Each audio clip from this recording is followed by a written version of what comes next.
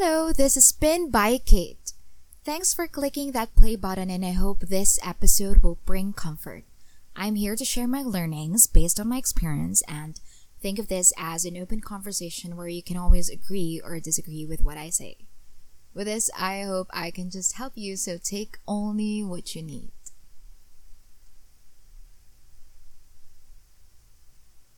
I always find myself in a hyper-competitive environment, be it house, work, or the industries I'm exposed to.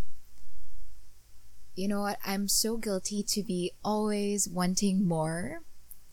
I want to be the best version of myself, and I feel the need of getting a positive outcome for what I worked hard for because I know I deserve all the good things and I know what I bring to the table.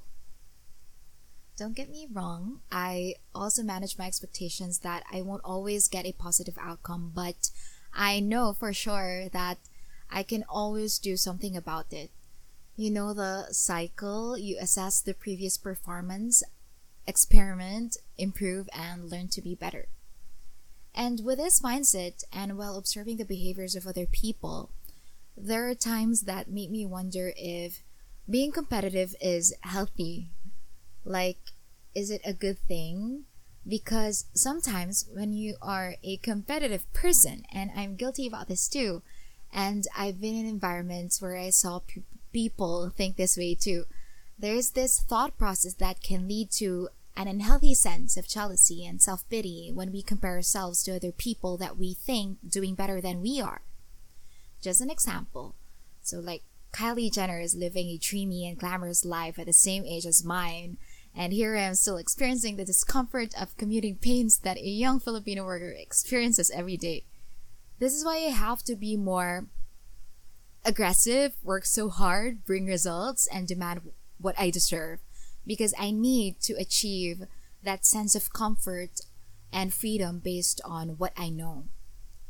If we feel like we can be like her in an instant and we aren't careful, this can spiral out of control and we can say mean things with gossip or backstabbing. Like there are chances. And these are small cries for validation that speak to a desire to feel significant in the eyes of others. And if you feel weighed down by this ego-driven need to compare yourself with others, there are like some helpful steps that can lead you in a more positive direction. This works for me, but I'm not sure if this will work for you, so just try. So what do I do when I feel that way? I don't tolerate myself. When I feel any negative energy toward other people, I try my best to keep my distance and assess if I can do something about that feeling. And what I usually do to address it, I journal and read inspirational books. But if I feel that I can tame that hyper-competitive energy, I try to minimize it, to think that other people's achievements don't affect mine, so why bother, right? Then I practice gratitude and give myself empowering affirmations like Napoleon Hill's whatever the mind can conceive and believe it can achieve. And it's always realizing my success is unaffected by other people's success.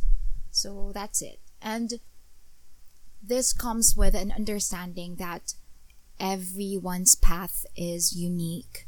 And when we compare ourselves, it only distracts us from what we should be accomplishing in our own lives. We can stay on our life path by focusing on what we are passionate about and being more mindful that the choices we make every day should be in keeping with our values. So when I was young, I was always keeping this thought process. I should not use other people's accomplishments as benchmarks for my success. So when I watch television shows and see the young Miley Cyrus or Selena Gomez get famous for acting and singing at that very young age, I used to tell myself, wow, when I'll become famous or rich, when I'm already at that age with the right resources or connections, maybe nope. Maybe that can never happen to me. Maybe I can never be as popular as them. But I'll just surprise myself. I will have my own success story and inspire whoever needs it. Show them that they can start from scratch, experience a lot of failures, and still be great while living their own definition of success. And now I am being reminded of that. That yes, I can replace other people's benchmarks with my own standards. Yes, I have my own success story and I haven't even bloomed yet. I can still explore and experiment, and that's the beauty of it. This excites me even more about the opportunities that are waiting for me to be unlocked. You just have to focus on growth and never settle for anything less than what we deserve. Because competition can sometimes be fun and stimulating, and I realize that it should inspire cooperation with others. It should cultivate a positive mindset. So thanks for your time. If you wish to feedback on this, just message me on Facebook. It's Kate Devera, Instagram at Kathleen Dove, or email me at pinbykate@gmail.com. Thank you. Bye.